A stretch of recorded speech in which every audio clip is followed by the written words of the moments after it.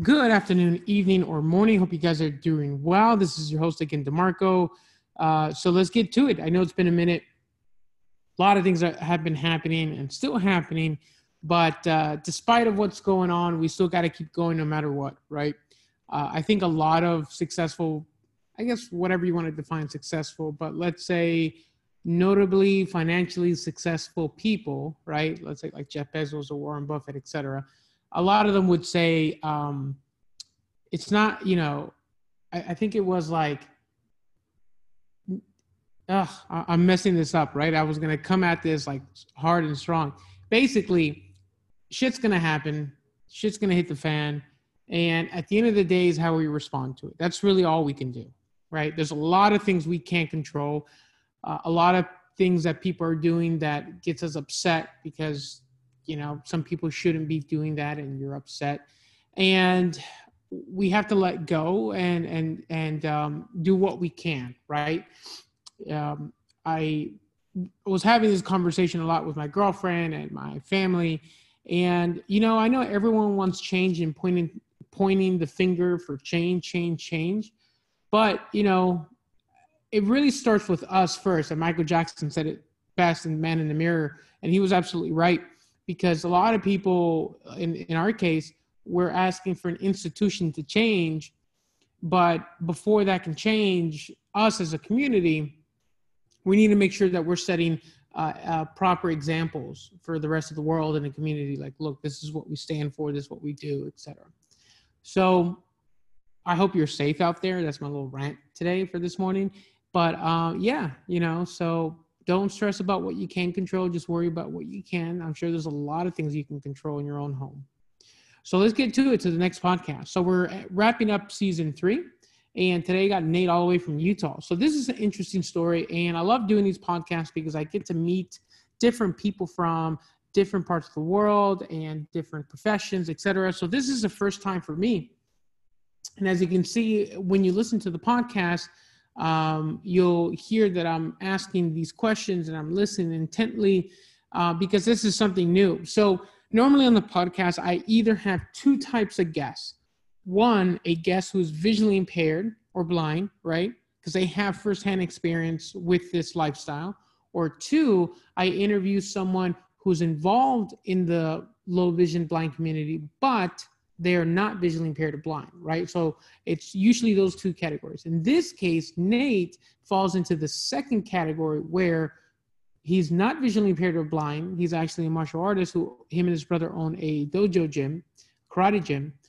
But he has discovered this new martial arts that he believes could or is benefiting the low vision blind community, which you'll hear in a minute.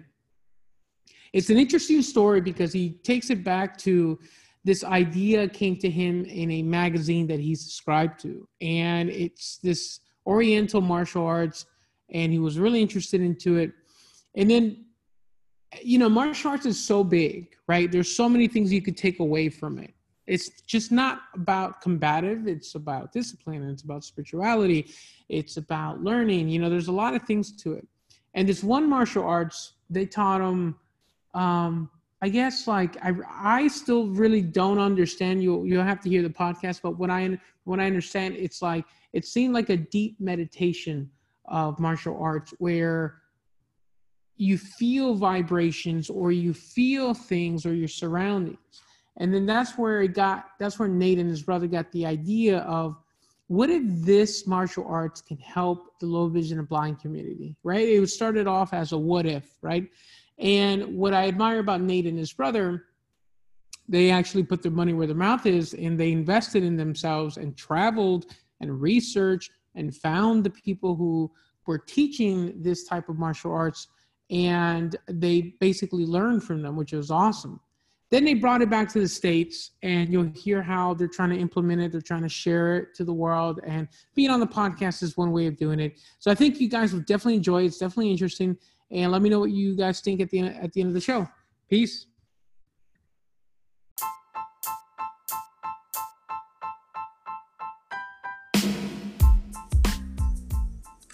This podcast is brought to you by reading. Yeah, just read. I know we're in 2020 and streaming and playing video games has never been any easier than it has been now. Like, it's crazy how easy it is to just be warped into like binge watching and video games and shit like that. So, and it's cool. Don't get me wrong. I definitely have my moments, but I also don't want to forget how important reading is, because there's a reason why the Nazis did not want the Jewish people to read and they made them burn all their books. There's a reason why when African Americans were enslaved, their masters told them that it was illegal for them to read, because they understood the power of reading. It's so important. I think some of the best books in the world, unfortunately, don't get the notice that they get. And, it's just a lack of, I think, maybe intention and maybe interest, right? So I want to promote two books here for you guys that I think are definitely amazing. One of my favorite books is John Maxwell's books, Failing Forward. John Maxwell is one of the best leadership speakers in the world, in my opinion. He's awesome. He used to be a preacher back in his day, but now he's a full-time speaker. He's like in his 70s, I think, and he does not speak, look, or act like a person in his 70s. He's so fit, so mentally fit, and the way he speaks is so powerful. I love the book that he wrote, Failing Forward, because there's all these books about how to be successful and 10 keys to be success and blah, blah, blah, blah, blah. John Maxwell, for me, wrote one of the best books about failure. And that's something that we don't want to talk about in society, because in school we want to pass and get good grades and do all this and do great, but we don't want to acknowledge the failure. And for a long time, failure was like the secret sauce that a lot of entrepreneurs kept mentioning. So Failing Forward basically is a bunch of short stories of iconic people throughout history who have failed but have made the most of it. Trudy Cathy from Chick-fil-A, Mary Kay, I think the Wright brothers with the flying airplane, like all of it. And they're just great, great stories. So I definitely recommend you guys check that out. There'll be a link for that. Also, my second book that I strongly recommend is T. Harv Eker, The Millionaire Mind. Secrets of a Millionaire Mind, I'm sorry. And this is another book that's important because, see, what we have in our life right now, what you're looking at and what your lifestyle is, it's a manifestation of what you're thinking. It really is. It's hard to believe that, but it is, right? And this book is a great book to recondition your mind. Like, look, you deserve more. You can be more. You can get more. You deserve it. Why not? Right? There was a quote I put out on my Instagram that says, if you settle for less, then you're going to get less than what you settled for. And that is so true. There's been so often where I said, I just need enough money to pay the bills. That's what I would say. I just need enough money to pay the bills.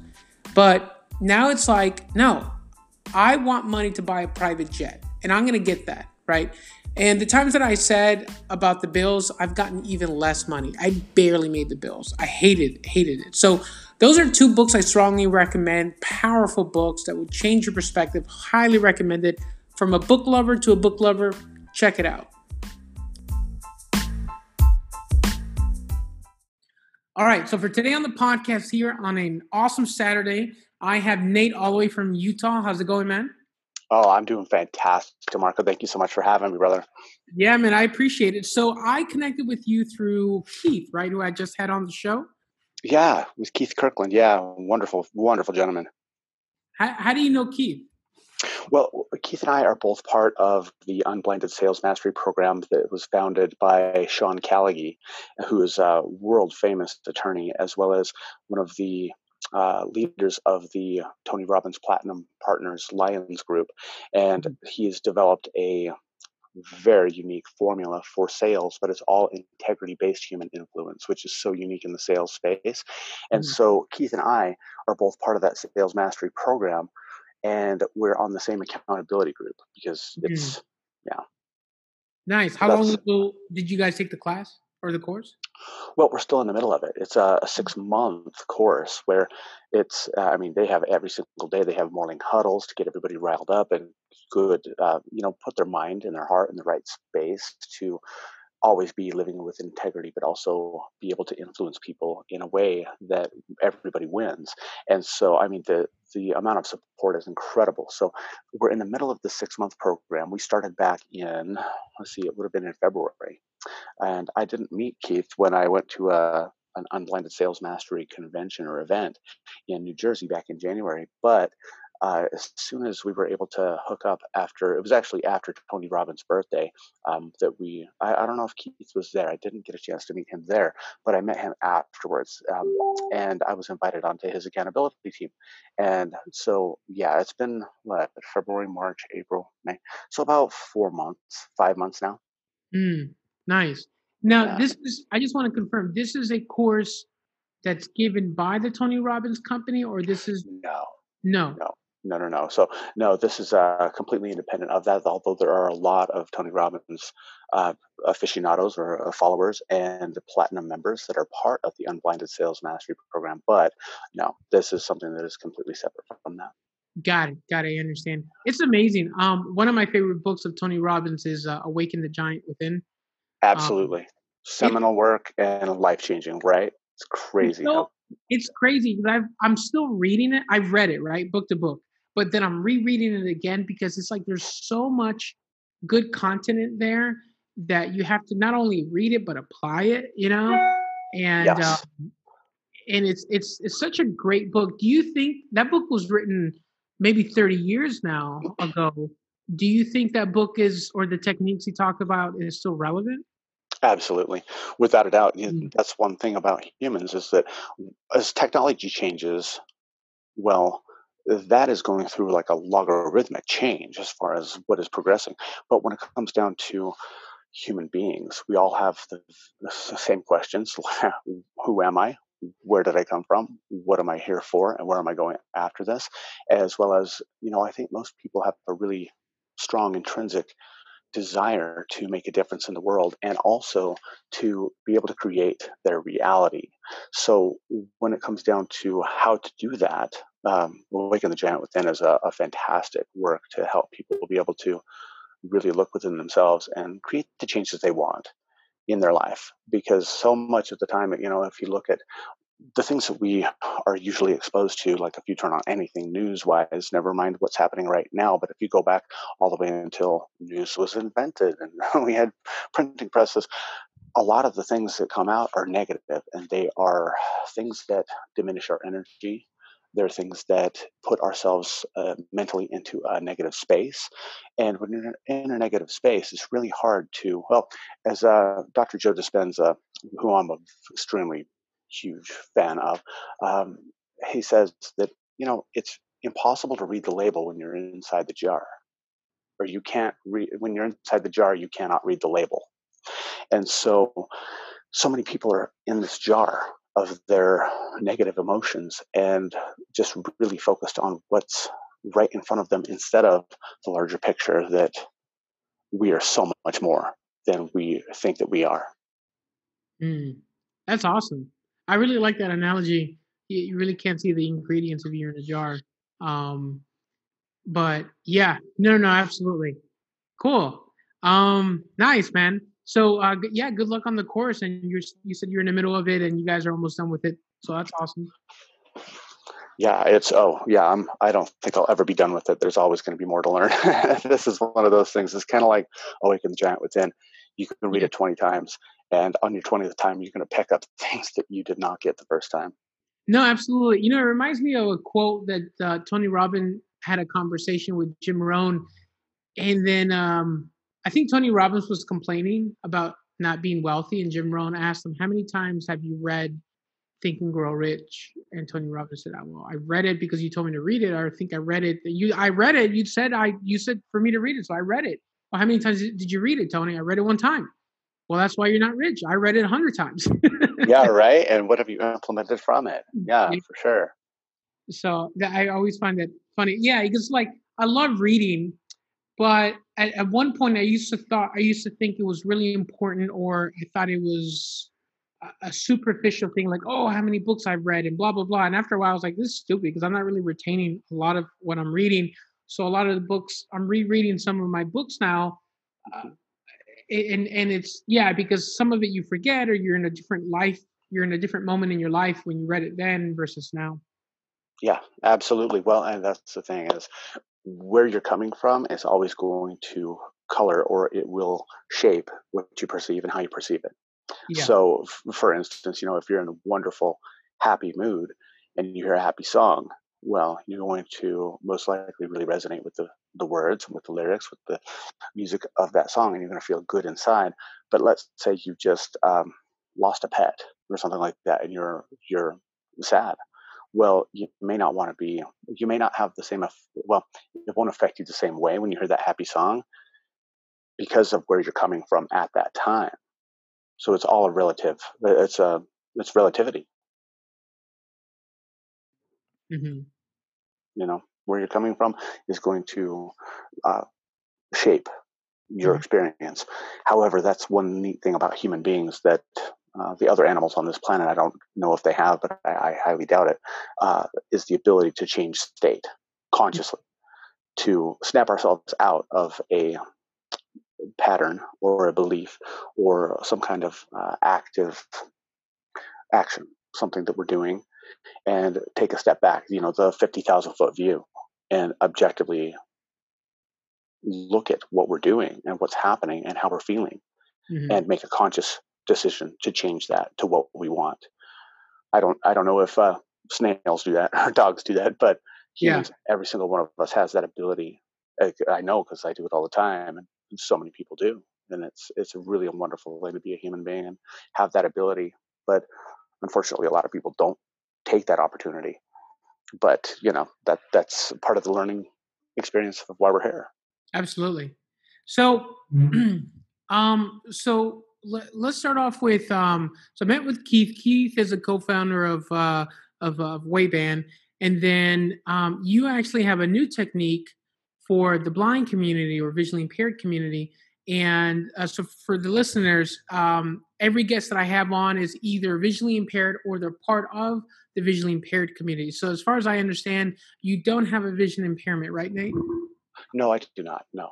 Got it. And then you and your brother, which we'll get into, discovered a new technique, which I'm really curious, and I have a lot of questions to ask about it. But yeah, so let's start off with your product or service that well, it's been out for a minute, but you want to get it more global, right? Sure. Absolutely. Absolutely. Thank you so much.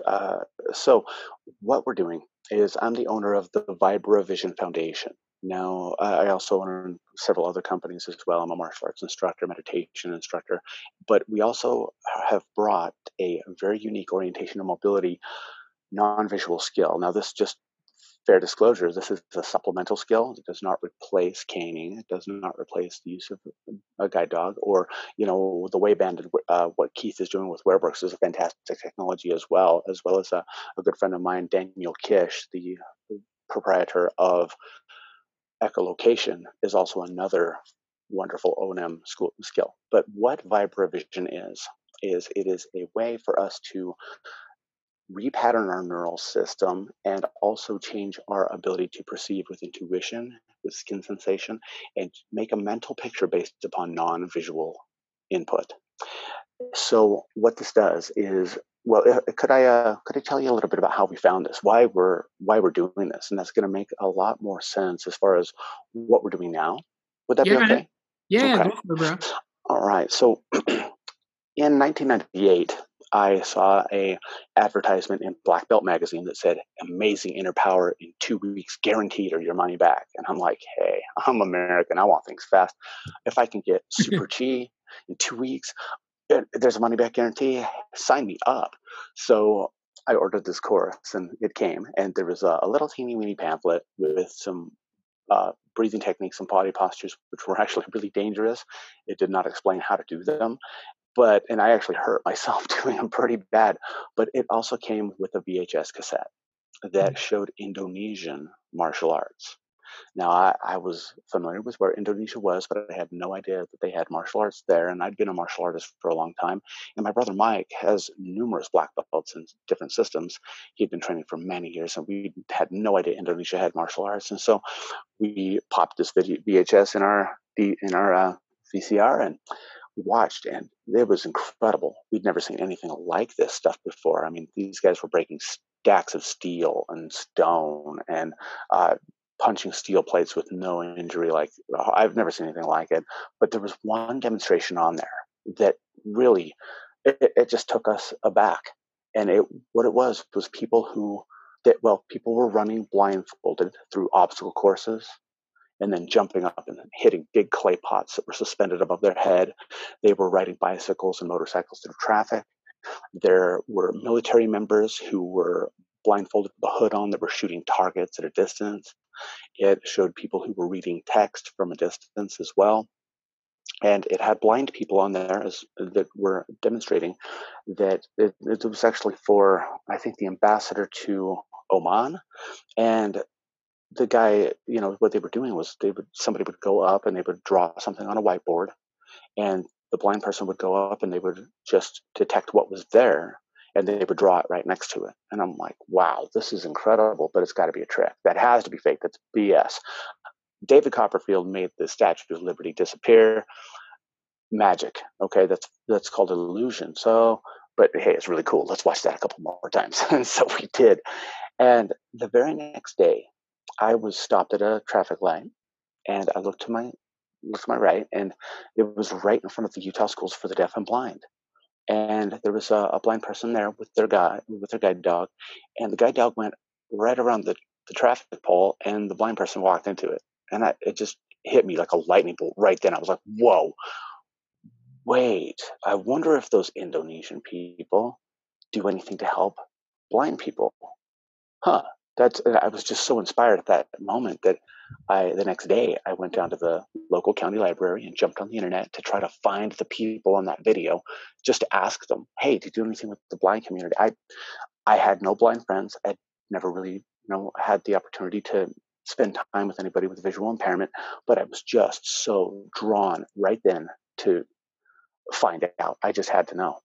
And so it took me a couple of weeks to track them down because everything on this VHS was in Indonesian. So I don't speak Indonesian. I'm from little Huntsville, Utah.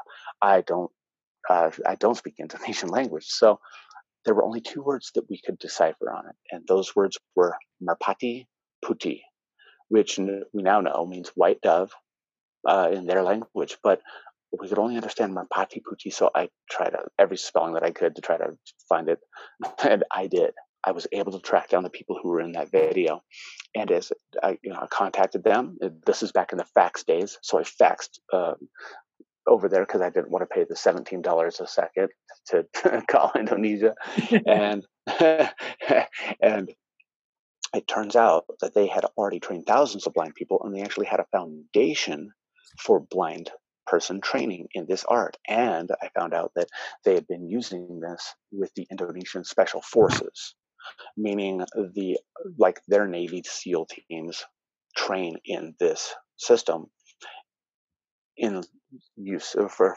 use like for night vision, and they use it in active combat and live training missions, and they also use it for search and rescue because Indonesia is in the Ring of Fire. So they have a lot of volcanoes, they have a lot of mudslides, typhoons, and sometimes entire villages or city blocks get buried under landslides. And they call in these people their name is Kopassus. Kopassus are like our Navy SEALs or our Army Rangers, something of that, like similar. So they call them in to help detect where bodies are located underneath sometimes 15 feet of mud. And this is well documented over there. It's been in the news all the time. Indonesian people are just like, yeah, that's what those guys do. But there's a lot of press on those guys doing this. And so, I'm like, holy crap, these guys, okay, so they're training blind people and they're training the military. Well, okay, I really want to see this for myself. I have to. And so I was able to arrange the first ever demonstration of vibrovision in the United States. And this is back in 1999. And so when I was able to bring them over here, and the first thing that happened was when I met these two blind people that came with them, they did not have a cane. They did not grab onto people's shoulders. They walked, and just like anybody else. You would not know they're blind except for their eyes were white. I think it was most likely glaucoma for both of them. So it was obvious that they're blind, and they didn't need any assistance whatsoever. They were detecting and feeling and sensing everything that was around them as if they had eyesight. And they came into my house. They put all their stuff away because I was hosting them. I was actually letting them stay in my place. And they came in, they cooked us dinner. They knew where everything was. They just went right to the drawers and grabbed everything out, grabbed the pots and pans and things they needed, and cooked us dinner. And I'm like, oh my God, this is truly incredible. What when you see something like that, you can't unsee it. You cannot, once that bell's been rung, you can't take it back. And so my brother Mike and I were so blown away and inspired by this to be the envoys for these people to come over here. And at that time, all we wanted to do was help promote them because they had never, ever allowed a non-Indonesian to learn this system. Even though over 1 million people had been trained in Indonesia, they kept it as a cultural heritage. It's kind of like karate or taekwondo back before the United States military occupational forces came in World War II and the Korean War.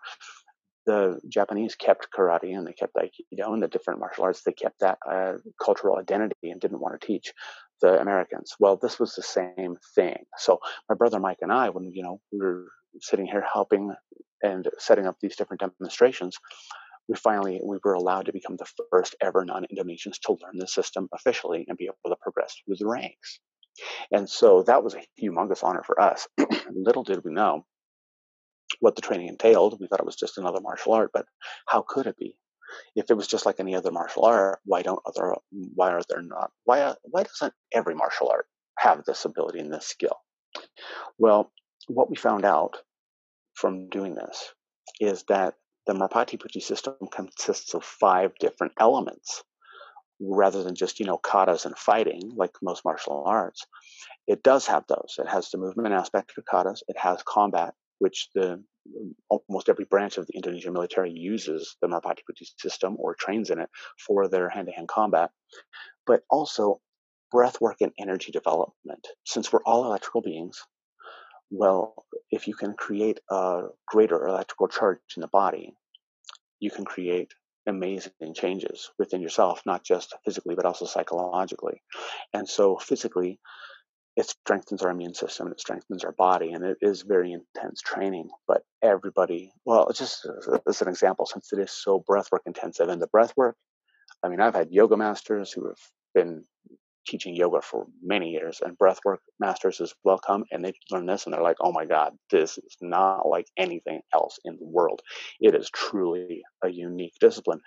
And so we create, people who come to us with asthma, and this is something that I can say, not as a medical, we don't make any medical claims because we don't practice medicine, but almost every single person that has come to us with asthma or breathing difficulties, after 3 to 6 months of doing what we do, just even 5 minutes a day, almost all people have better breathing. And with one lady, her asthma was so bad she would have to be hospitalized at least once or twice a year and put on a ventilator. That's how bad her asthma was. And she trained with us, and for the first 6 months, after the first 6 months training with us, she has never had an asthma attack again, and that's been 18 years. Mm. So the breath work and the energy building, that's the third skill. The fourth skill is energetic healing. So the principle that, and this is, say, in the chiropractic world, all diseases are an imbalance of energy. Well, if you're able to take some of your energy and give it to someone else to balance out their energy and allow their body to heal, they're going to have a better result in their healing. That's the principle of acupuncture and many other modalities. So fourth is healing. The fifth one, though, the fifth one is why we got involved. That's that's the one that drove us, and that's Vibra Vision. So what that is people being able to develop a sense that is really indescribable with any, for most people have not experienced anything like it other than to say, since we are energy and we radiate energy and we can perceive our energy, just like if somebody's looking at you and you You can sense them looking at you. Or you walk into a room with bad vibes and you can tell, or you walk in and it's a party, you can tell and your energy lifts. Well, we're always in contact with everything around us. That's in the quantum realm, everything exists all at one time and at no time. And so, based upon our ability and our antennas, if you will, in our body, our sensors, our receivers in our body, the Merpati Putti system and vibrovision allows us to tap into the energies around us and detect them without using our eyes. And it's to varying degrees. Some people, we start off with colors because yellow has a different wavelength than red, has a different wavelength than blue and green, and so on and so forth, right? So when we're able to catch these waves, these frequencies, and to make a differentiation in our mind and our senses of what they are, well, that's the foundation, that's the building block. But some people are able to develop this in such a way that they can, well, I've ridden on the back of a motorcycle through Jakarta traffic on the back of behind a blind man named Mustafa. What? And yeah, oh yeah, we were going through traffic. He was weaving in through cars. I was crapping my pants the whole way because he was blind. He was one of the first people that came over here.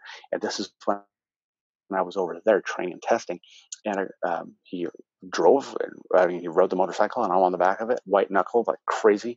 And granted, I trusted him, but if you've never experienced Southeast Asian traffic, you sometime in your life, everybody, you've got to experience it because there's nothing like it in the United States that can even compare. People going one way in cars and people going the other way down the middle on the white lines on mopeds at 50 miles an hour each direction. It's insanity. So no matter what, it didn't matter who I was riding with. I was always scared in their traffic because it's just insane. It's insane. But that notwithstanding, to be able to sense where everything is around you is such a benefit to people who are visually impaired. And that is our main mission, is to bring this here for the blind and the low vision community. But it's not just the blind community, it's also the mind community. Because I've been involved in meditative practices for many years before I found, and I did not find Merpati Putti, but before Merpati Putti came into my life. And this is by far and away, I can say this with no reservation, the most comprehensive meditation discipline on the planet. There are so many different meditations for different purposes to create different changes in the body. Just in our first 2 years worth of training, we have upwards of 35 different breathwork techniques and meditations to create a significant and different change physically, mentally, emotionally, energetically, and for those who would like to, spiritually, although it's a non-denominational system. So people's beliefs stay their beliefs until they decide they're going to change their beliefs, but that's not up to us. So back So a to few questions there. Sure. So just so that I understand, and I just want to expand on this. So you found this on Black Belt Magazine, and it was a course, money back guarantee. I assume you didn't ask for a refund. No, I didn't. They actually, no, I didn't. Well, the course on in Black Belt Magazine was just about inner power, so you could make chi and break stuff. It had Oh, I nothing see. to do with vibrovision. What we saw at the VHS was actually a TV news broadcast, Got and it. it was just like, um, today on Animal Planet, blah blah blah. Here we go. This is turtles. It Mm. was like that. Like today on Manibus Dunya, it's martial arts. So Yeah. that's all we saw. Oh, I see. Got it. So they were packaging this martial arts as like to get your chi up, to break stuff, and etc. But when you got into it, you found out there was more benefits than what they were selling. Absolutely. Well, the original, this is from the Indonesian royal family's system of energy work and combat. So for the past 450 years in central Java, Indonesia, this was guarded behind the palace walls. It was only for the sultan, for his family, what we do now, and for his palace guards for the combat. But then in 1963, there was coup d'etat and a lot of civil unrest in Indonesia. And so the 11th generation royal heirs, along with their father, the 10th generation heir, they released the breathing techniques and the martial arts to the Indonesian public to help people to be stronger within themselves, to be healthier, but also to be able to defend themselves if they needed to. And so in 1963 is when it was released to the Indonesian public. But then it wasn't until 1998, that they actually started really talking to anybody seriously, like Westerners like myself. Well, it was me. And then in 1999, my brother Mike and I started training. And there just happened to be a former Indonesian Special Forces trainer living in Salt Lake City, about 35 miles away from us, getting his postdoctoral master's degree. Mm. And there were only 3 accredited trainers that could train us in the whole country. One was at the LA Consulate General's office, one was at the Indonesian Embassy in Washington, D.C., and the third one just happened to be 35 miles away at the University of Utah. So nothing happens by accident. Yeah. And so we were put through a very accelerated training regimen where normally you will have to take at least 6 months in a level. My brother Mike and I were only given 3. So we had to really ramp up our training and do everything that normally it will take 6 months to do in half the time in order to do this and bring this here. And then in 2000, we brought over the 11th generation heirs we brought them to Utah, and we actually were tested and inaugurated. Our school was inaugurated by them personally as the first ever foreign branch of this art. Even though there were thousands of branches in Indonesia, and there still are, we were the first outside, so that we could continue and further our message. But we were not allowed to learn vibrovision at that time. It wasn't until we brought a trainer from Indonesia over here to live with us and learn these techniques. But even then, we didn't really get it. It didn't really click for us. We're very analytical people, and a lot of intuitive. People who are intuitives or empathic people, they will understand that if you think too much, it diminishes your ability to sense what's really going on because you're too preoccupied with what your monkey mind is chattering. I happen to have a gorilla mind. It's a monkey mind that's huge, and so um, with myself and Mike, we've got the techniques right at that time. We've got the techniques to do this, but we don't really have the um, mental. We weren't brought up to believe things like this were possible, even though we've seen it in front of our faces. We've experienced it numerous times. There was still a psychological block, and to this day, there still kind of is. We're still working on that skill. Although some other people just pick it up and are amazing at it, we're still working on it, and hence that's part of the human journey. But when we first learn these techniques, and then we go to Indonesia and we have to test, and they test you on them. Well, the first time we went over to test in 2005, we didn't do very well at them. In 2007, we did much better. But then, in order to really bring this here, we knew that it wasn't just a matter of, okay, do these meditations and then just keep trying, which is really the Indonesian way of doing this. So my brother Mike went on a 6-month sabbatical to Indonesia and lived with the royal family members. He lived with them for 6 straight months and trained every single day in this to get the techniques and to whittle them down, to take away the dogmatic part, to take away anything that was woo-woo, because we wanted to know the science behind this. And so after 6 months, he came back and he had trained with all of the top vibrovision trainers and people who could do it, as well as the royal family members and numerous special forces members who use this on a daily basis because they're professional soldiers. It's what they do. And then he has created a curriculum that that helps those of us in the Western world with a logical mind to be able to do this in a much higher success rate, than traditionally happens even in Indonesia with people who were brought up in that culture. And so, yeah, now we're at this point where, it was so important to us, DeMarco, it was so important to us that we not be perceived as coming over here wanting to take money from blind people in order to teach them this, something that wasn't proven. So to that end, when Mike came back, we started a pilot project. And we have some people that are truly will just I no disrespect, or I don't want to infringe upon any copyright, so sorry Disney, but these people are Jedi masters. They can do anything with their eyes taped shut, with a blindfold on. They can do anything that anybody else can do and more, meaning reading text off of a phone, detecting things through walls, uh, shooting guns. They can run through obstacle courses. They can detect colors, shapes, sizes, vectors of travel. We have a lot of video of them using lightsabers actually and throwing bean bags at them fast, and they're blocking them, telling you what color they are. Because once we had the people that could do that, then our mission was to, okay, it's important that we get the validation of people in the optometry community, people who specialize in vision.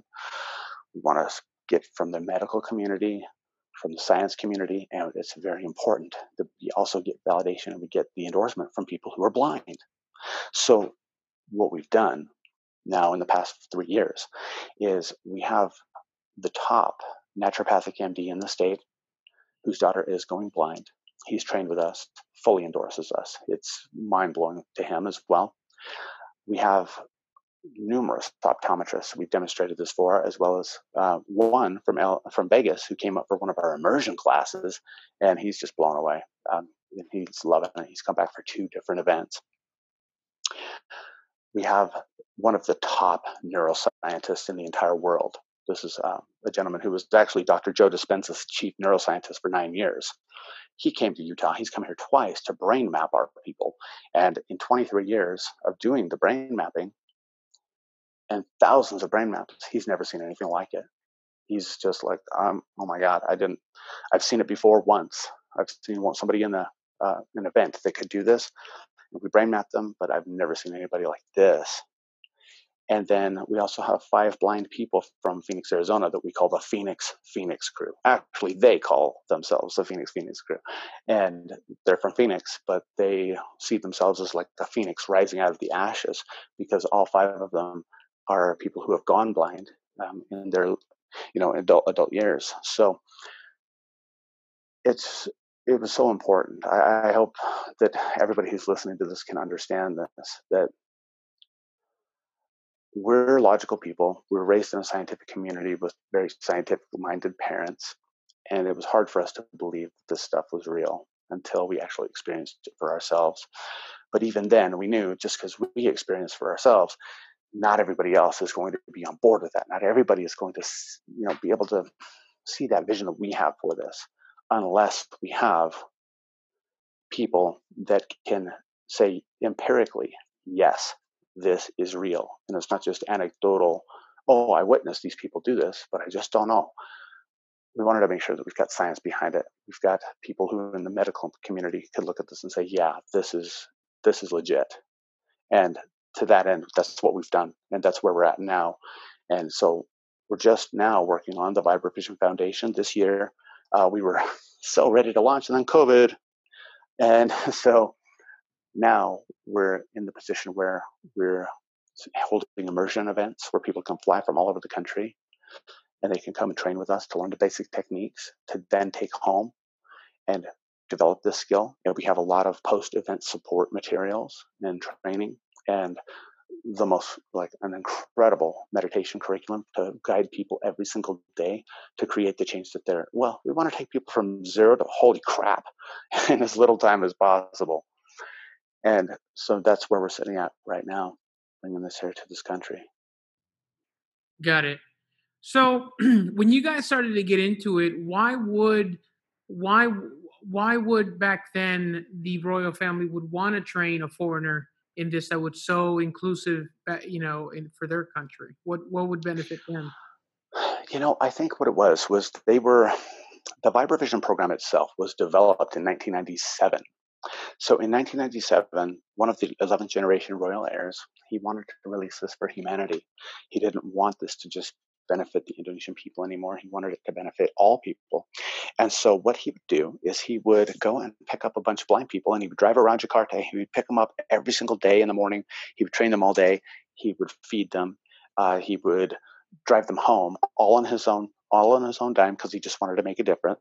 Hmm. And then he got some people that could really, really, I mean, amazing work with us. And he garnered so much attention that the Indonesian military, they wanted to get on board. And I believe it was 1999, they started training the Kopassus in this, the elite military special forces people. And they still use it to this day. And I mean, it was really a paradigm shift as we moved into a more modern age by one of the 11th generation heirs. He said, it's time to release this.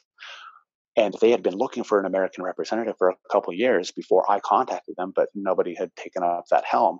And so when I came along and my brother Mike came along, and we sacrificed a lot to be able to get them here. I mean, when we started our business, this is a crazy story, but we had $32 in the bank and over $10,000 in debt. I mean, we had jobs, but we were living so close to the bone. But we were just so inspired and drawn to do this to make a difference that we could really impact an entire community.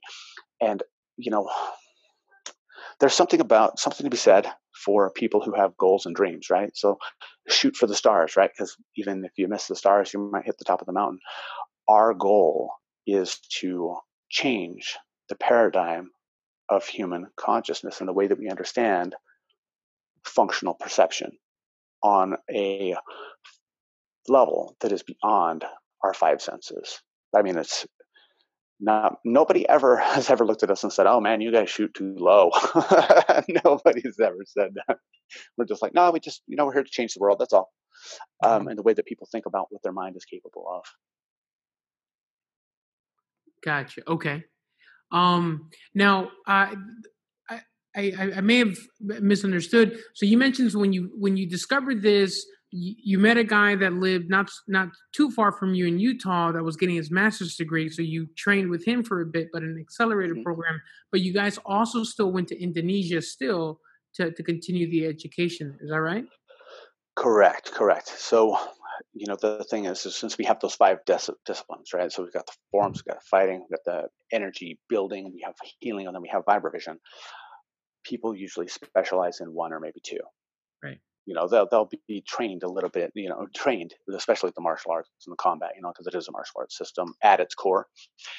Now, so with that being said, our trainer did not train in vibrovision. It was not even developed for the masses or released from the royal family at the time when he was training, because he'd been here for quite a while and he had not trained for quite a bit. So when one of the 11th generation heirs, which was a good friend of his, told him, I want you to train these Americans. And he's like, no, I don't want to. It's got to stay in the region. I'm like, no, I want you to train them. Okay. So he didn't know the vibrovision techniques. But also, in order to advance to certain ranks in this system, there's only one place in the world that it's allowed to take place, and it's by the Master Council and the 11, and by the royal heirs. They're the ones who test people and authorize people to then go to certain ranks. So it's kind of like if you want to be an A3 black belt in Taekwondo, you're probably going to have to go and test in Korea if it's a traditional Taekwondo system. Mm. You're probably going to have to train there and test there. So that's why we went over there, but also to further our education and learn from other people. Hmm. I understand. And how long were you guys there for? All right. So the first time we were there for a month. Got it. Okay. And then Oh, sorry about that. I had a distraction come through. But the second time I was there for 6 weeks. And then the third time I was there for 3.5 weeks, and my brother was there for 6 months. Mhm.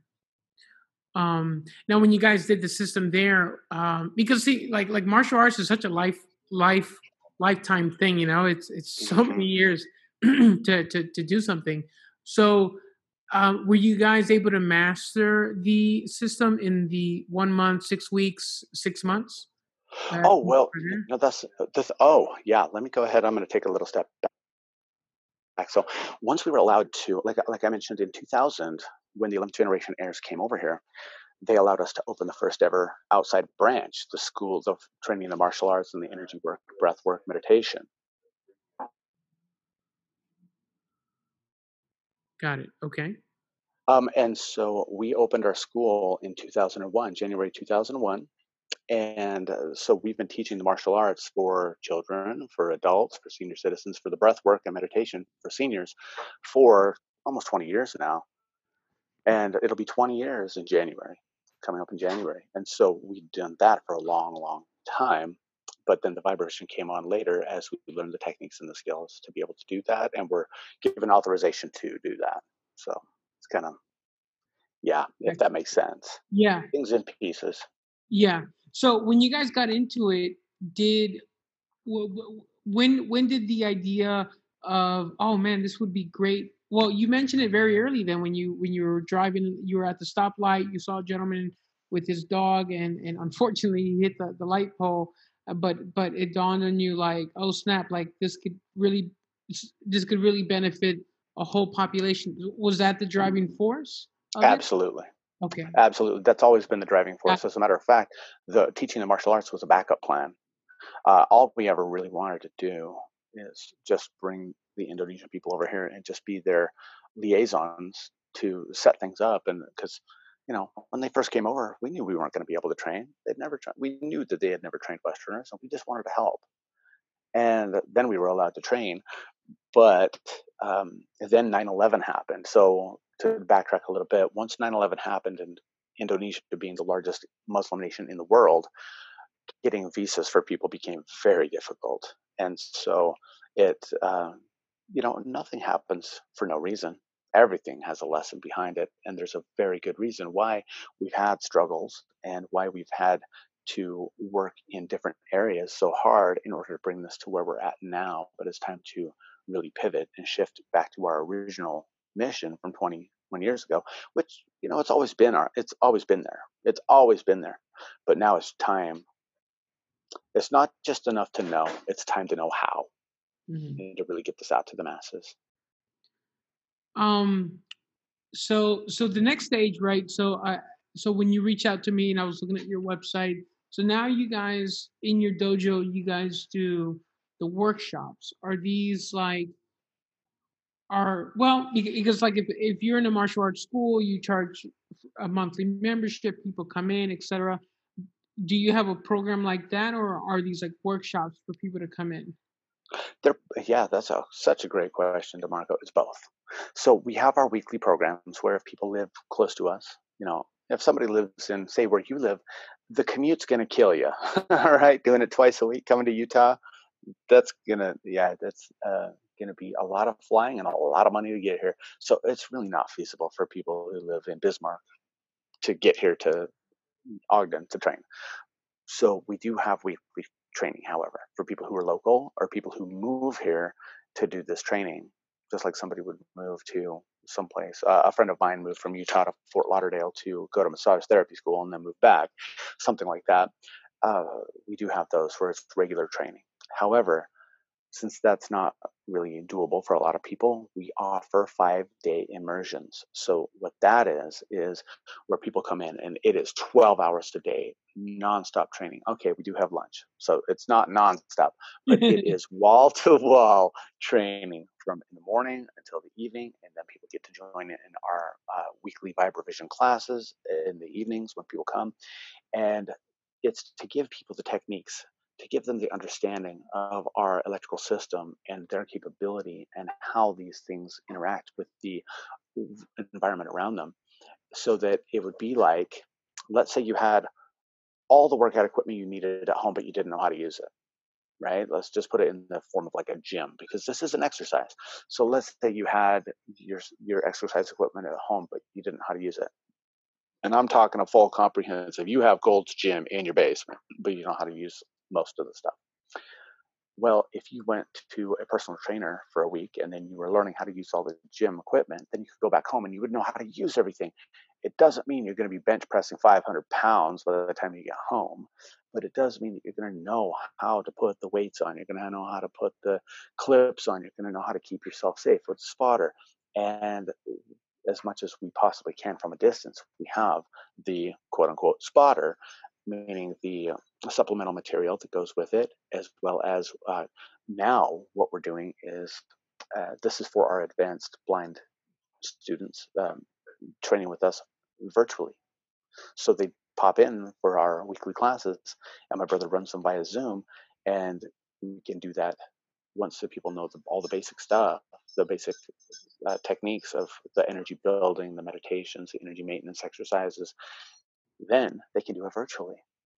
So it's I hate to say this way, but in some ways, COVID has been a very good thing for us. It has been a very good thing in that it has forced us, and I know a lot of businesses are like this. It has forced us to look at doing things that we would never have done in a way we never would have done them before. And necessity is the mother of invention, as the saying goes. And so we never allowed virtual training before, and now we are. And so this has really shifted our paradigm of how we're able to offer our whole system out to the world. So I hope that answered your question. Yeah. What about, so you mentioned that you're trying to get the medical authorities on board. I personally think that there's a lot of pushback when you're trying to introduce something new to them, because you're right, because I guess everything we do here on the Western side is everything's very logical and it has to be documented and it has to have a way to measure it. Um, what do you experience? Is everyone like up and willing and excited for what you're doing, or is there some pushback and like I'm not quite sure what you're talking about? Oh, sure, sure. Well, yeah, like I was saying, we do have people in the medical community who are 100%. This is wow, this is incredible. Anymore we don't really receive a whole bunch of pushback as far as that's not possible, because once you have people with MD or NMD behind their name, or OD, doctor of optometry, or uh, neuroscientists, PhDs, who are sitting there going, yeah, we have the proof that this is real. This is what's happening in the brain. We have never seen anything like this. This crap's real. Well, then that tends to shut up a lot of naysayers, because we are a society that loves our proof, right? We want to see that, oh, okay, so people who are professionals and who are well respected, they are validating this, they are endorsing this, they are saying this is legitimate. Okay, now that tends to get rid of a lot of people's disbelief. Although, for a lot of years we had to fight against haters that, that's BS. That doesn't work. Can't do that. That's impossible. Well, okay, that's thank you for your opinion. But like I said before, once you experience it, you can't unring the bell. And once that knowing is there, you can't unknow it. And so it's, how would I say this? Uh, Other people's opinions are exactly that. They're their opinions, but people can only perceive and express themselves from where they're at, and where they're at perceptually, where they're at developmentally. And we realize that there are so it's not really a huge thing for us, as far as not so much people saying no, that not anymore. It was for a long time though. But now we have the people on board that are just like, yep, yep, it's real. And people tend to go, oh, okay. And So you mentioned that someone, I forgot his name, that you mentioned did a brain map. What did they mhm, see when they did a brain map on the individuals participating in it? yeah, great question. So it's Dr. Jeffrey Fannin, who the owner of Thought Genius, and he, well, I'm not really quite sure what he saw. I know that he was telling us, because for me, I'm not a neuroscientist, so looking at his equipment, it just looked like squiggly lines. I can tell, like with an EKG, like a heart monitor, if somebody's dead, there's no movement, and if it goes beep beep beep beep, there's a good chance they're still alive, right? But as far as brain maps, oh boy, that's a totally different animal right there. So him, I'd have to ask him, okay, so Dr. Jeff, what's going on here? It's like, oh, this is different. No, this is not like anything I've ever seen before. And we have a video online on our foundation website at vibravision.org, where he's endorsing us, going, "This is incredible. I've never seen anything like this, and please support this foundation because this is groundbreaking work. This is next level stuff." And so I don't know exactly what he sees because not it's not my profession. So I look at the equipment and I go, "Wow, that's that's really complicated equipment." But I can't really tell you from my perspective. Gotcha. But But what did yeah. he say? Did he say, "Oh wow, there's more brain activity if in the meditated state? I don't see any Hmm. difference." Like you know what I mean? Like, Yeah. Great question. So we're not 100% sure. We're still waiting on the results coming back from him because he's doing comparative studies. So he's comparing other people's brain maps to these people's brain maps and finding out, okay, what is the real difference here? He just knows that there's a huge difference. And so I'm not quite sure. I wish I could answer that more for you, but I don't have that gotcha. information on hand yet from him. Gotcha. Okay. So most importantly, so you have blind people and visually impaired people doing it. What are their responses when after they complete either the course or they spend a day with you, etc.? All right. So that you're asking some great questions, DeMarco. Loving it. Loving it. Yeah. So just And to just give so you you know, I'm asking these questions because I know the guests and the listeners are gonna ask me these absolutely. questions. You know what I'm saying? Absolutely. And I'm more so happy to answer them. So happy to answer them. Because there are things that sometimes I get on a track and I'm like, oh, yeah, look over here. It's a squirrel. Go that way. Yeah. And sometimes I miss the overall view of what the listeners are going to really be listening for. So some of the people out there, hopefully many of the blind people in the community will know Mike Armstrong, the blind tiger, the martial artist, badass, amazing uh, martial arts school owner, adventurer from Arizona. Well, Mike, he approached us several years ago and really hounded us like, when can I train, when can I train, I've got to train, guys, please let me train. So finally my brother Mike took some time for he and the naturopathic MD um, here in Utah, and he took them through a 3-day course. And at the end of that course, 3 days, Mike Armstrong was able to, with 100% accuracy, separate blue from yellow. He was able one of Mike's stories is that he dropped a screw in his garage, which for everybody who's blind understands, of course, that when you drop a little teeny weeny thing in a big large open space, dang it. How are we going to find that? And especially when it's something to step on and like impale yourself with, not good. So Mike just used his vibrovision. He scanned the ground to feel where it was, reached down and picked it up with 2 fingers, Mhm. put it away. And Mike's been blind. He had his eyes removed, I think, 22 years ago, 23 Mhm. years ago. Mhm. So because of a medical condition. So his wife, Tiffany, one of my most favorite people in the entire world, Tiffany Armstrong, just incredible. Well, she uses it. One of the coolest things that I've ever seen and I've ever witnessed with this program. Her very first immersion, she came up and she was sitting there after an exercise and she was crying. And my brother Mike and I went over to her and we're like, Tiff, are you okay? What's going on? And she's like, I can see my arms. I can see them like they're right here. I can see them in my mind's eyes. And she lost her sight over 10 years ago to glaucoma. And then she was able to, with about 70 to 80% accuracy, be able to start identifying different colors. When we'd have a beanbag and hold it up, and she'd be like, that one feels orange. Correct. That one feels yellow. Correct. And that was after just a few days. Now, this, like I said, this is like learning how to use an entire gym. The full training, as far as on a daily basis, like they have done in Indonesia, like, for vocational rehab here, it's going to be an everyday thing, right? To learn vocational rehab. So a person who's gone blind or is blind, right? So we don't have that capability right now, time wise, to be able to do that on a daily basis for people who are blind or low vision.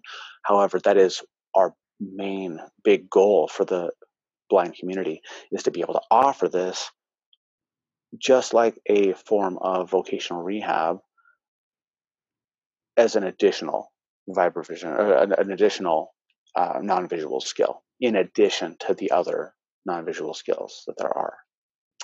But for at this point, it's really about getting the skills to be able to then develop the skills.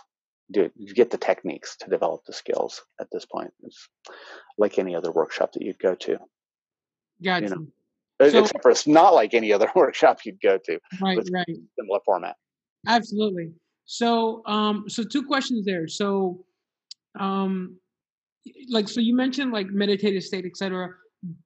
Does the participant have to meditate for a certain amount of time to get into that state to be able to perform the task like you're mentioning, be able to detect colors and stuff like that? Okay, so yes, and then no.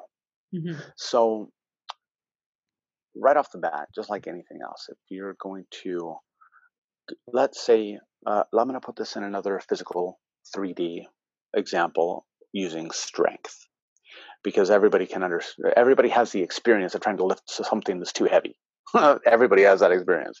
So, for instance, if you were going to lift, say, a 200-pound barbell, but your body was only able to lift 100 pounds. You're going to have to work whatever it takes. You're going to have to really get in there. You're going to have to work on a daily basis to strengthen your body so that you can then lift that 200 pounds.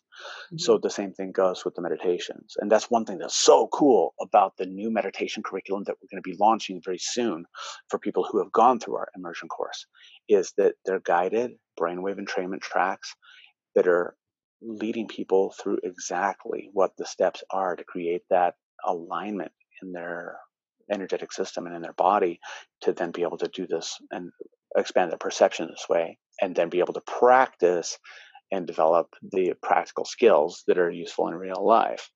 And so, yes, there is a certain amount of time that needs to be done in order to do this because what we're doing is we're firing and wiring new neural pathways in the brain, but also through the entire body and training it to perceive in a way that we're not used to doing. But it's nothing unnatural. We all have this ability, but it's latent, or sorry, it's dormant in Hmm. almost all of us.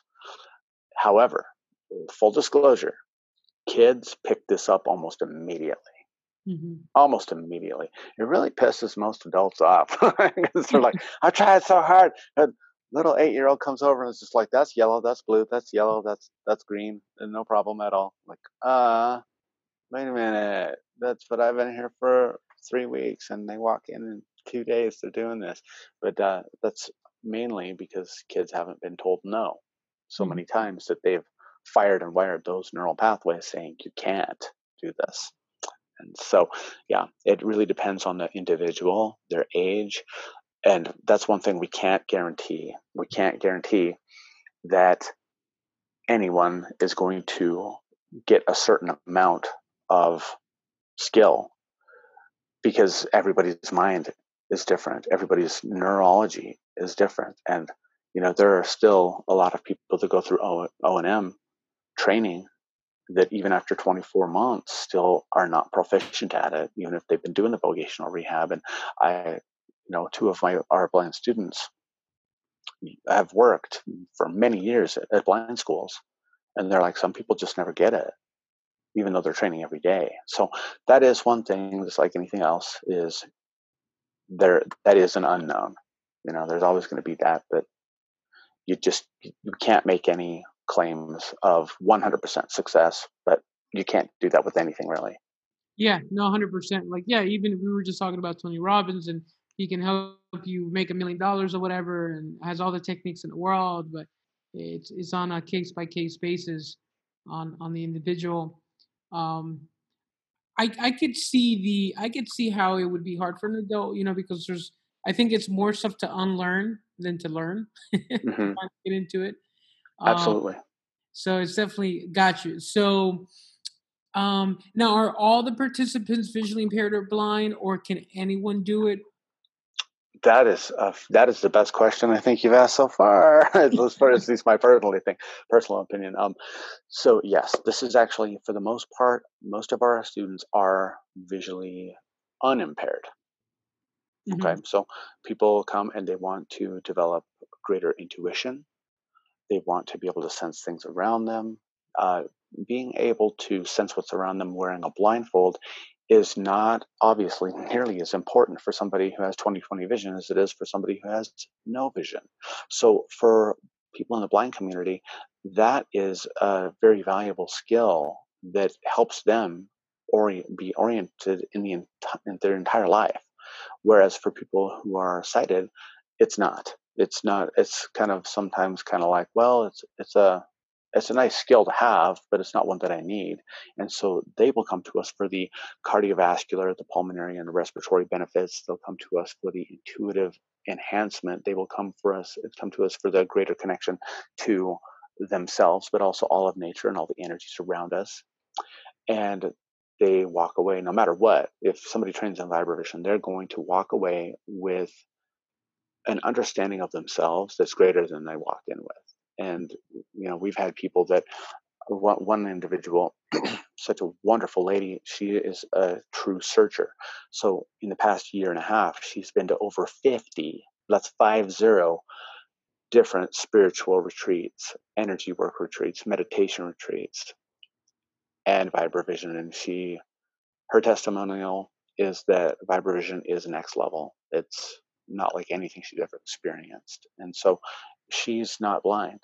And so for her, being able to see, quote, it's not really sight, but to see without her eyes is not nearly as, let me rephrase this. Being able to, quote unquote, see what's around her without her eyes is not nearly as important as her ability to see her higher potential and what's within her. And that's for everybody who comes to us, that whether they're blind or not, is going to have such a stronger connection to themselves. Mm, got you. That's awesome. Yeah. Got you, got you. So what about so you're earlier I asked, how is the medical community? You said, they're definitely on board. I've definitely experienced a lot of pushback from like the schools from the deaf and blind. It seems like they kind of set in their own ways. Sure. Um um have you experienced like if you reach out to them like, hey, come by to the dojo, to the school, to a training, would they be open to it? Yes. Well, yes and no. So we actually did a couple years ago, as we were starting to really get the medical and optical community to take a look at this. We did have some people from the Utah Schools for Deaf and Blind, people who work there, come and see a demonstration. They were blown away. We have their testimonials on video that this is incredible. But the Utah Schools for the Deaf and Blind at this time does not really. We don't fit in the paradigm of what they're doing, so they don't really want to have much to do with us. Um, so that is the truth. The last time um, one of our people was getting a hold of them, they were hung up on by the president. So yes, there is some pushback there because once people are, sometimes it's difficult to convince people that something is even a good addition to what they're already doing, because they're like, hey, if it ain't broke, don't fix it. Even if it could be improved, if you could put a turbocharger on your car and go faster, well, yeah, but I can still drive without it. Oh, okay, but a turbocharger would help you go faster. Well, yeah, but it's too much work to allow somebody to come and put a supercharger on my car. Ah, okay. So yes, we have had some pushback that way, and that is what it is, and that's okay. It's not meant to be at this time, and that's all right, because where we're going right now is exactly where we're supposed to be. Gotcha, gotcha. Yeah. Gotcha. Yeah, no, it's something that I'm noticing a pattern. That um, how can I put it? Like I've experienced pushback as well when a company or something, or someone comes up with something a little bit innovative like you said, doesn't fall into the paradigm of what these schools and companies are. Well, I mean, let's be real. A lot of them are state funded. They're state funded, probably Hmm. nonprofit, and Exactly. like in my case, I wanted to introduce a vocational program for employment, because one of our biggest challenges that we have in our community is employment. So a lot of us Hmm. are unemployed, right? Yes. And Yes. so I feel that their programs are outdated. And I went to do a presentation, and I was preparing for this presentation, and I completely bombed in this presentation because I was pretty much having an argument with one of the persons in there. Um, and I feel that they're really stuck in their ways of, all right, this is how we help people, this is what we do it. But when you my experience, when you introduce something outside of their curriculum, they're not quite sure how to introduce it. And I think there's a lot of red tape too Yes. when you go. But something like what Keith does, for instance, because he has a tangible product, we were talking about that too, where when you have a tangible product for the community, the state finance it. Hello? Uh-huh. Yeah, I'm still here. Oh, the state would just finance the product and then just pay for it and be done with it. Um, Exactly. so got you. Yeah, and I'm sure your stuff will be recognized, and it's like you said, maybe more people get into it. Um, got you.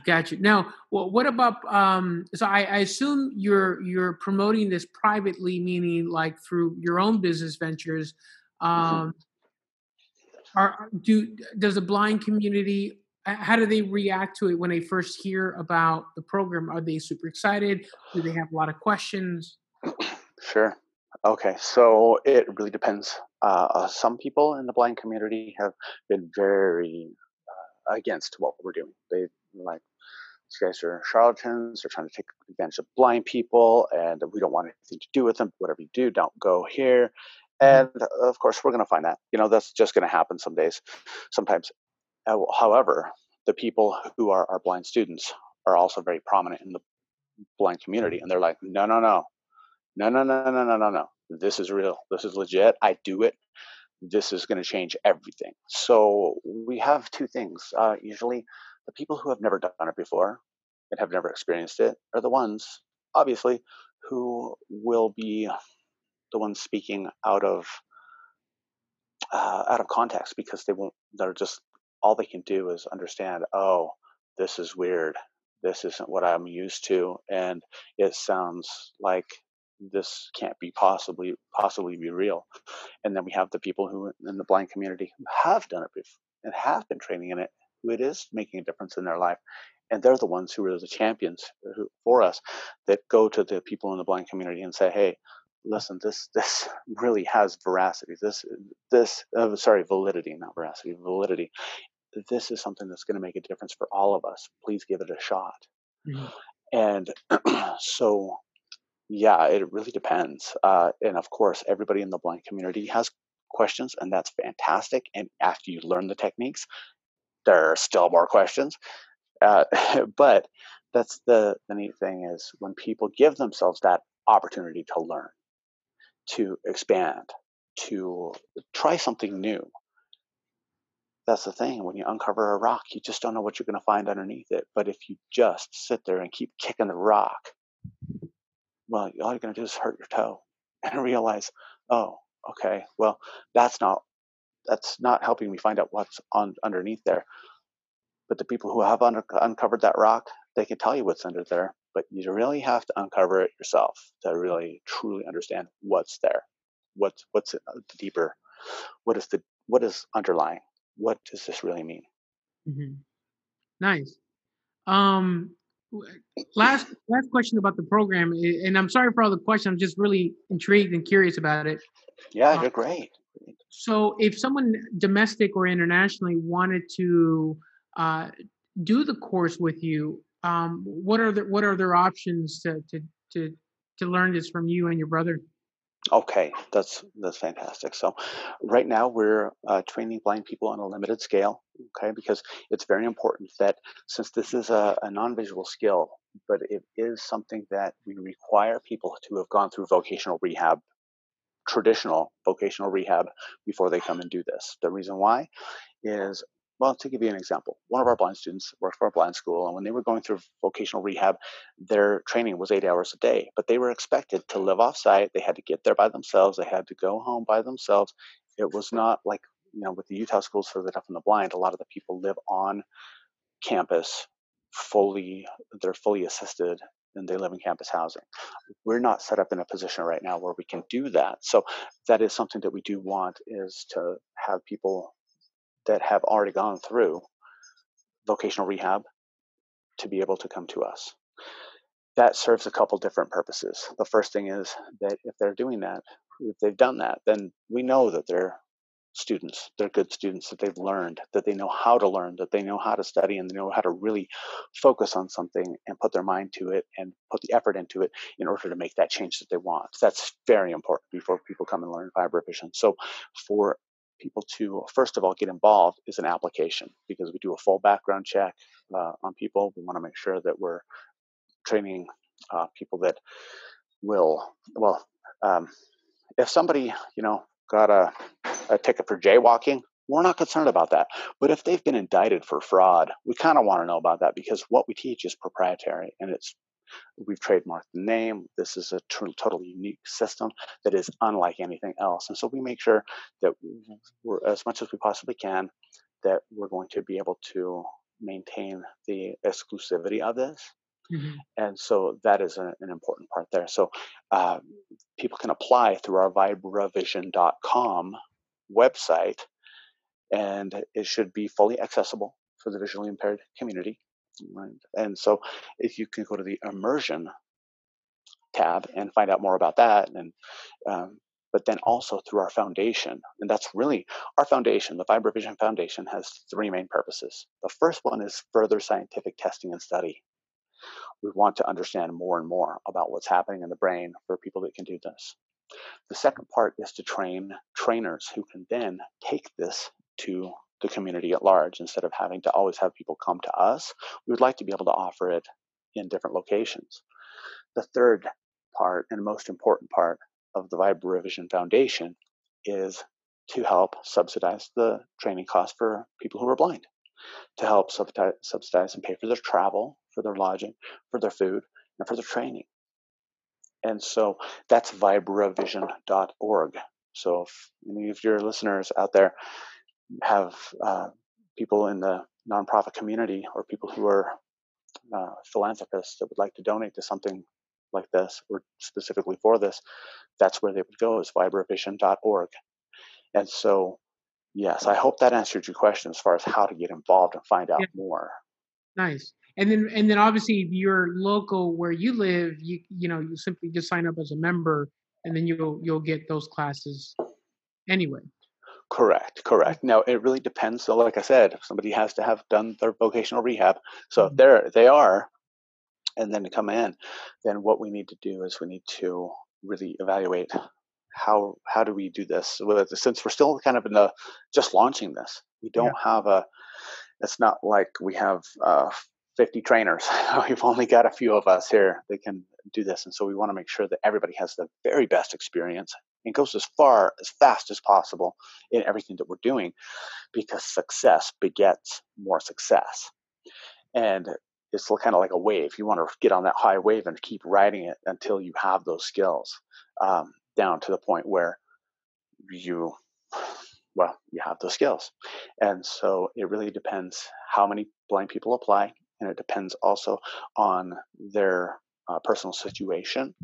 Like if they have completed the vocational rehab, how good they are at their O&M, and things like that. So we evaluate every single person, whether they're blind or not, on a case-by-case basis. That's just what we do. We make sure it's not just sign up here and everybody can come. No, it is an exclusive training. At this point, it's an exclusive academy. That's awesome. Yeah, that's awesome. So you definitely filter out the people that meet the criteria. So obviously a good experience for the members, and then for their safety, and then obviously for you guys. That's awesome. So last three questions, if you don't mind, and I appreciate your time today, Nate. You bet. So I ask these questions to every guest, and it's like fun questions. But let's start off with: do you have a favorite movie?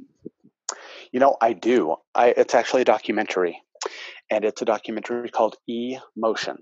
Emotion. Mhm. And there's Emotion and Emotion 2.0. And what it is they're documentaries on the power of the heart, the electricity and the energy of our heart, and how it helps to create our reality, how it helps to heal our bodies, it heals our minds.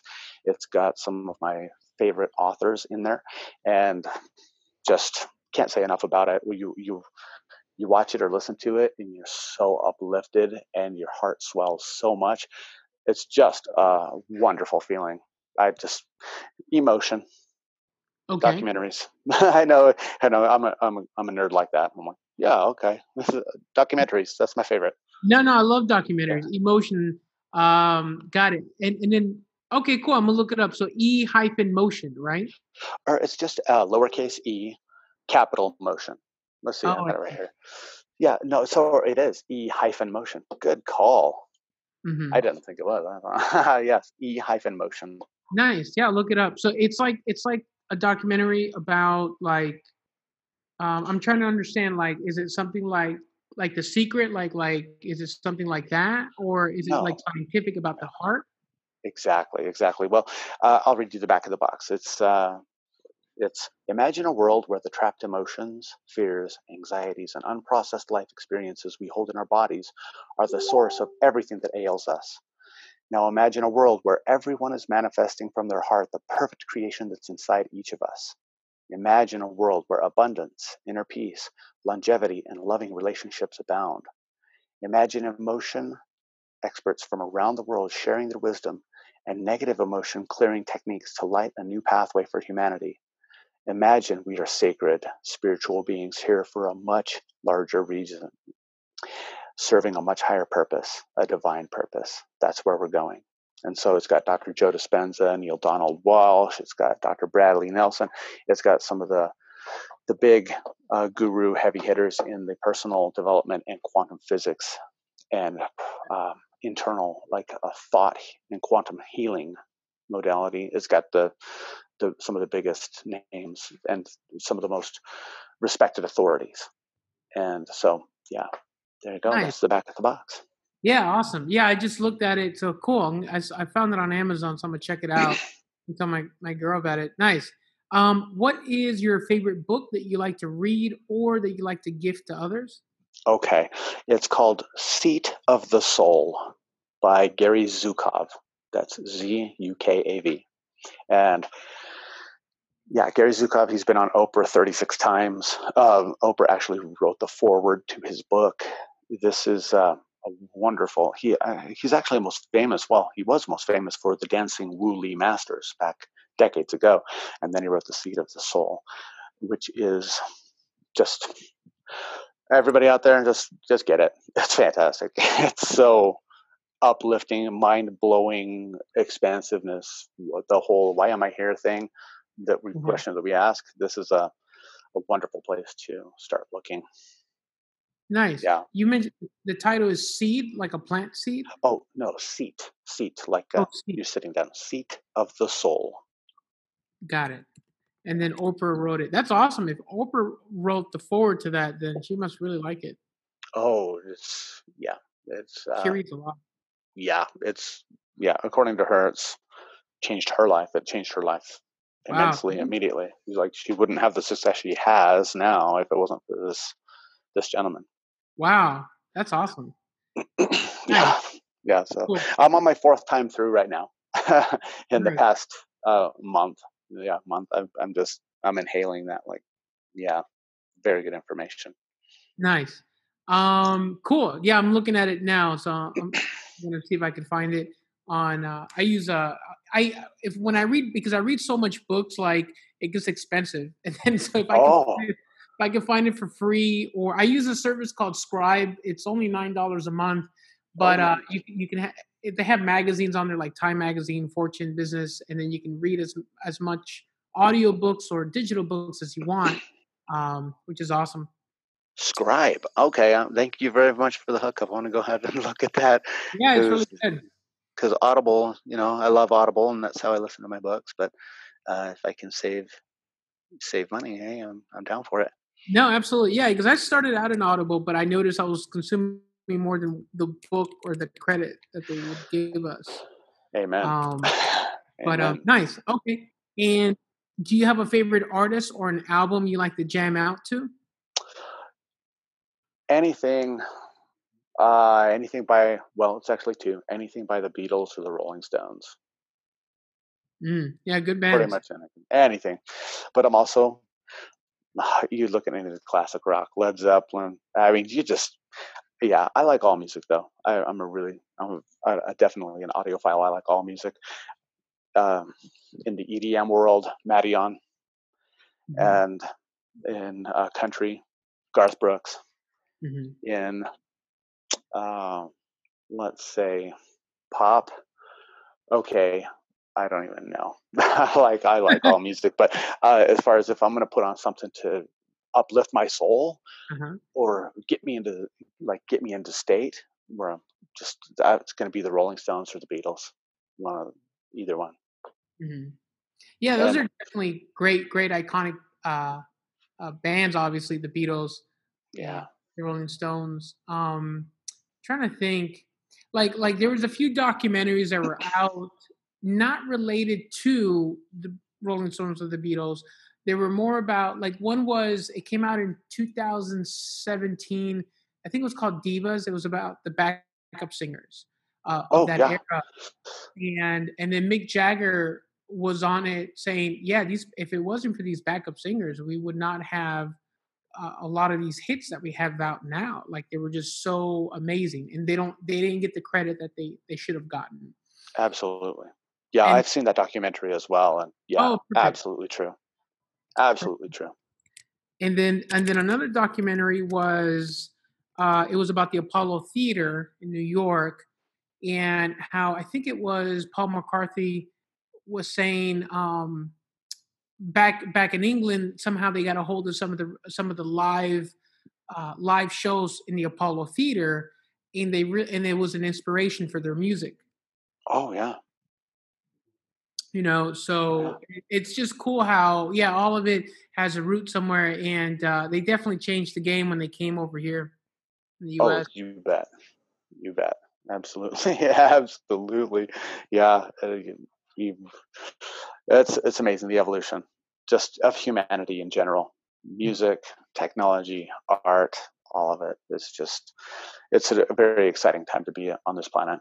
I'm Yeah. just, I would not want, I'm so glad it's not like the 1400s, right now. Yeah.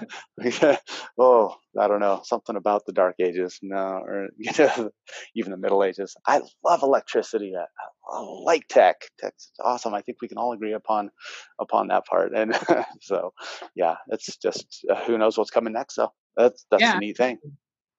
Nice. So, if people wanted to connect with you, Nate, or find you online, where's the best place to go? And I'll make sure to put everything in the show notes. Oh, wonderful. And I'll send over all the links. And thank you for the scribe to link. I appreciate that. I just saw that came through on Instagram. So the very best way for people to get a hold of us is through our websites. So our first website is Vibra. So it's like a vibration, but without the shun, vibravision.com. And that's our Mhm. training website. And then vibravision.org. That's our foundation website. And Mm. then you can also find us at the Vibravision Foundation, and that's on Facebook, the Vibravision Foundation on Facebook.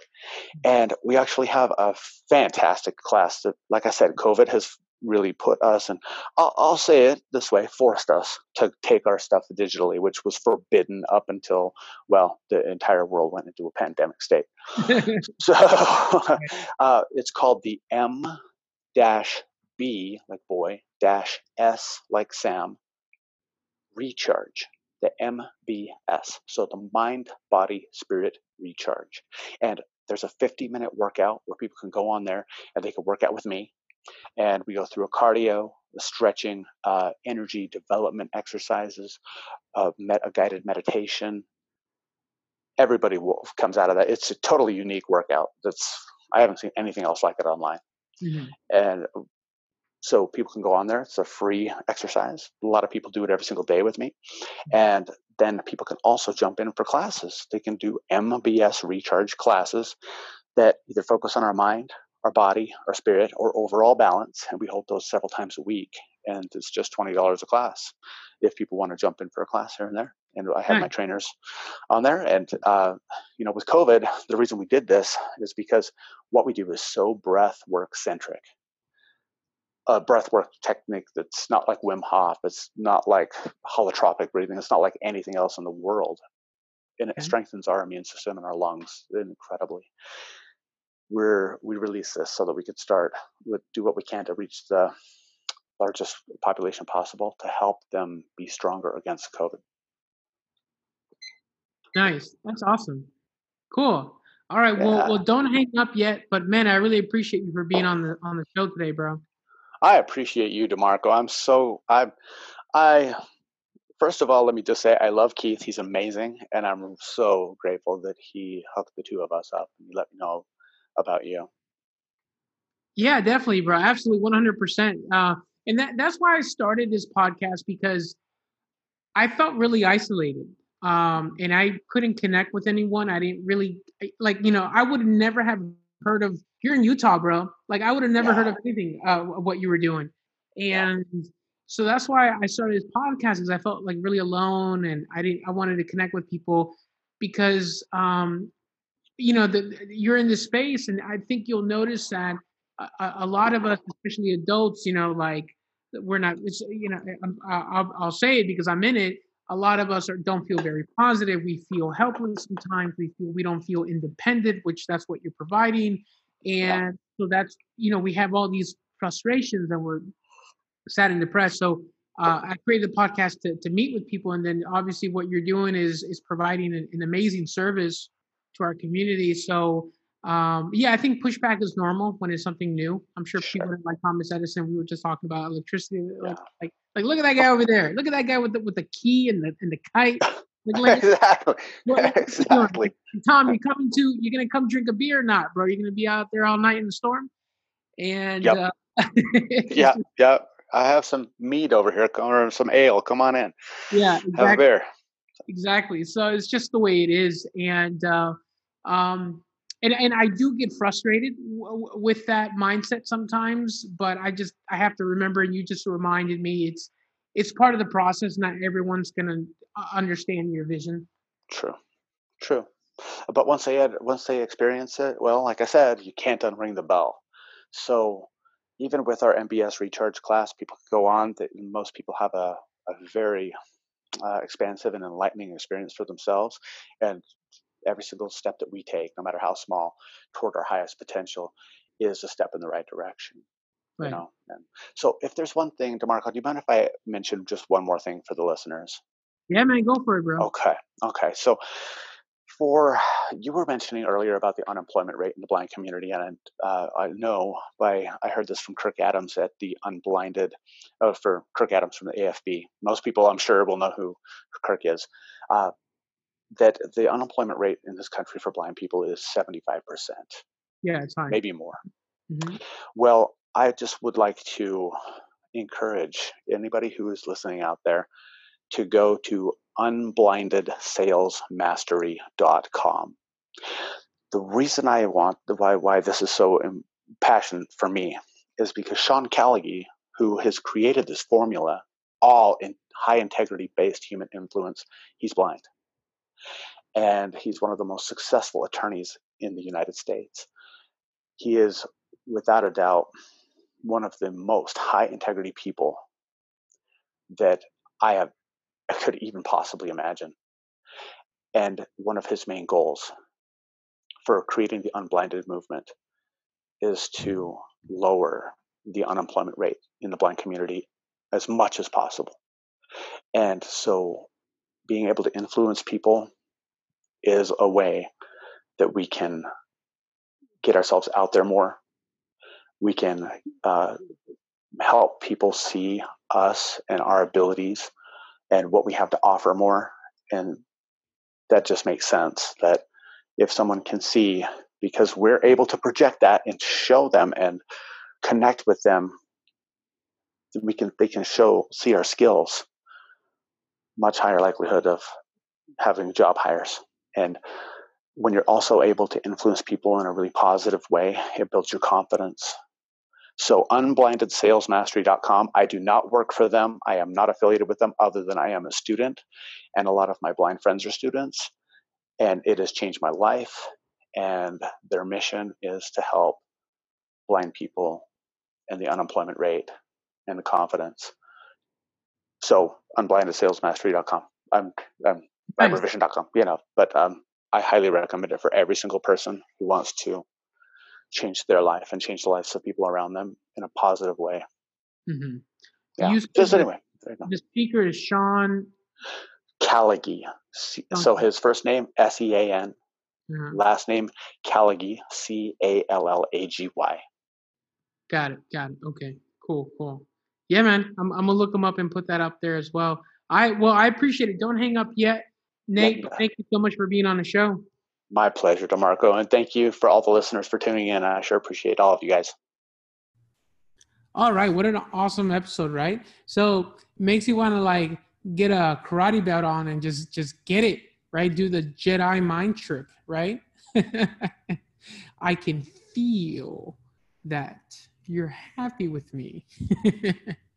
But so I got all the show notes from Nate about this, about his website. If you want to learn more, they're taking in clients. You can travel there, like you said. Yeah, it's interesting. I'm really curious to see how this unfolds, how it goes. I'm pretty sure that the medical community don't really accept it unless it's understood, of course, but whatever. And the fact that he's going against the grain and really wants to do something great, I think it's awesome and admirable. So if you guys like the show, please leave a comment, like, or share it. I would really appreciate it. Thank you very much. And if there's any other topics you guys want to hear, hit me up. Let me know. I want to know what you want to know. Feel me? All right. Peace.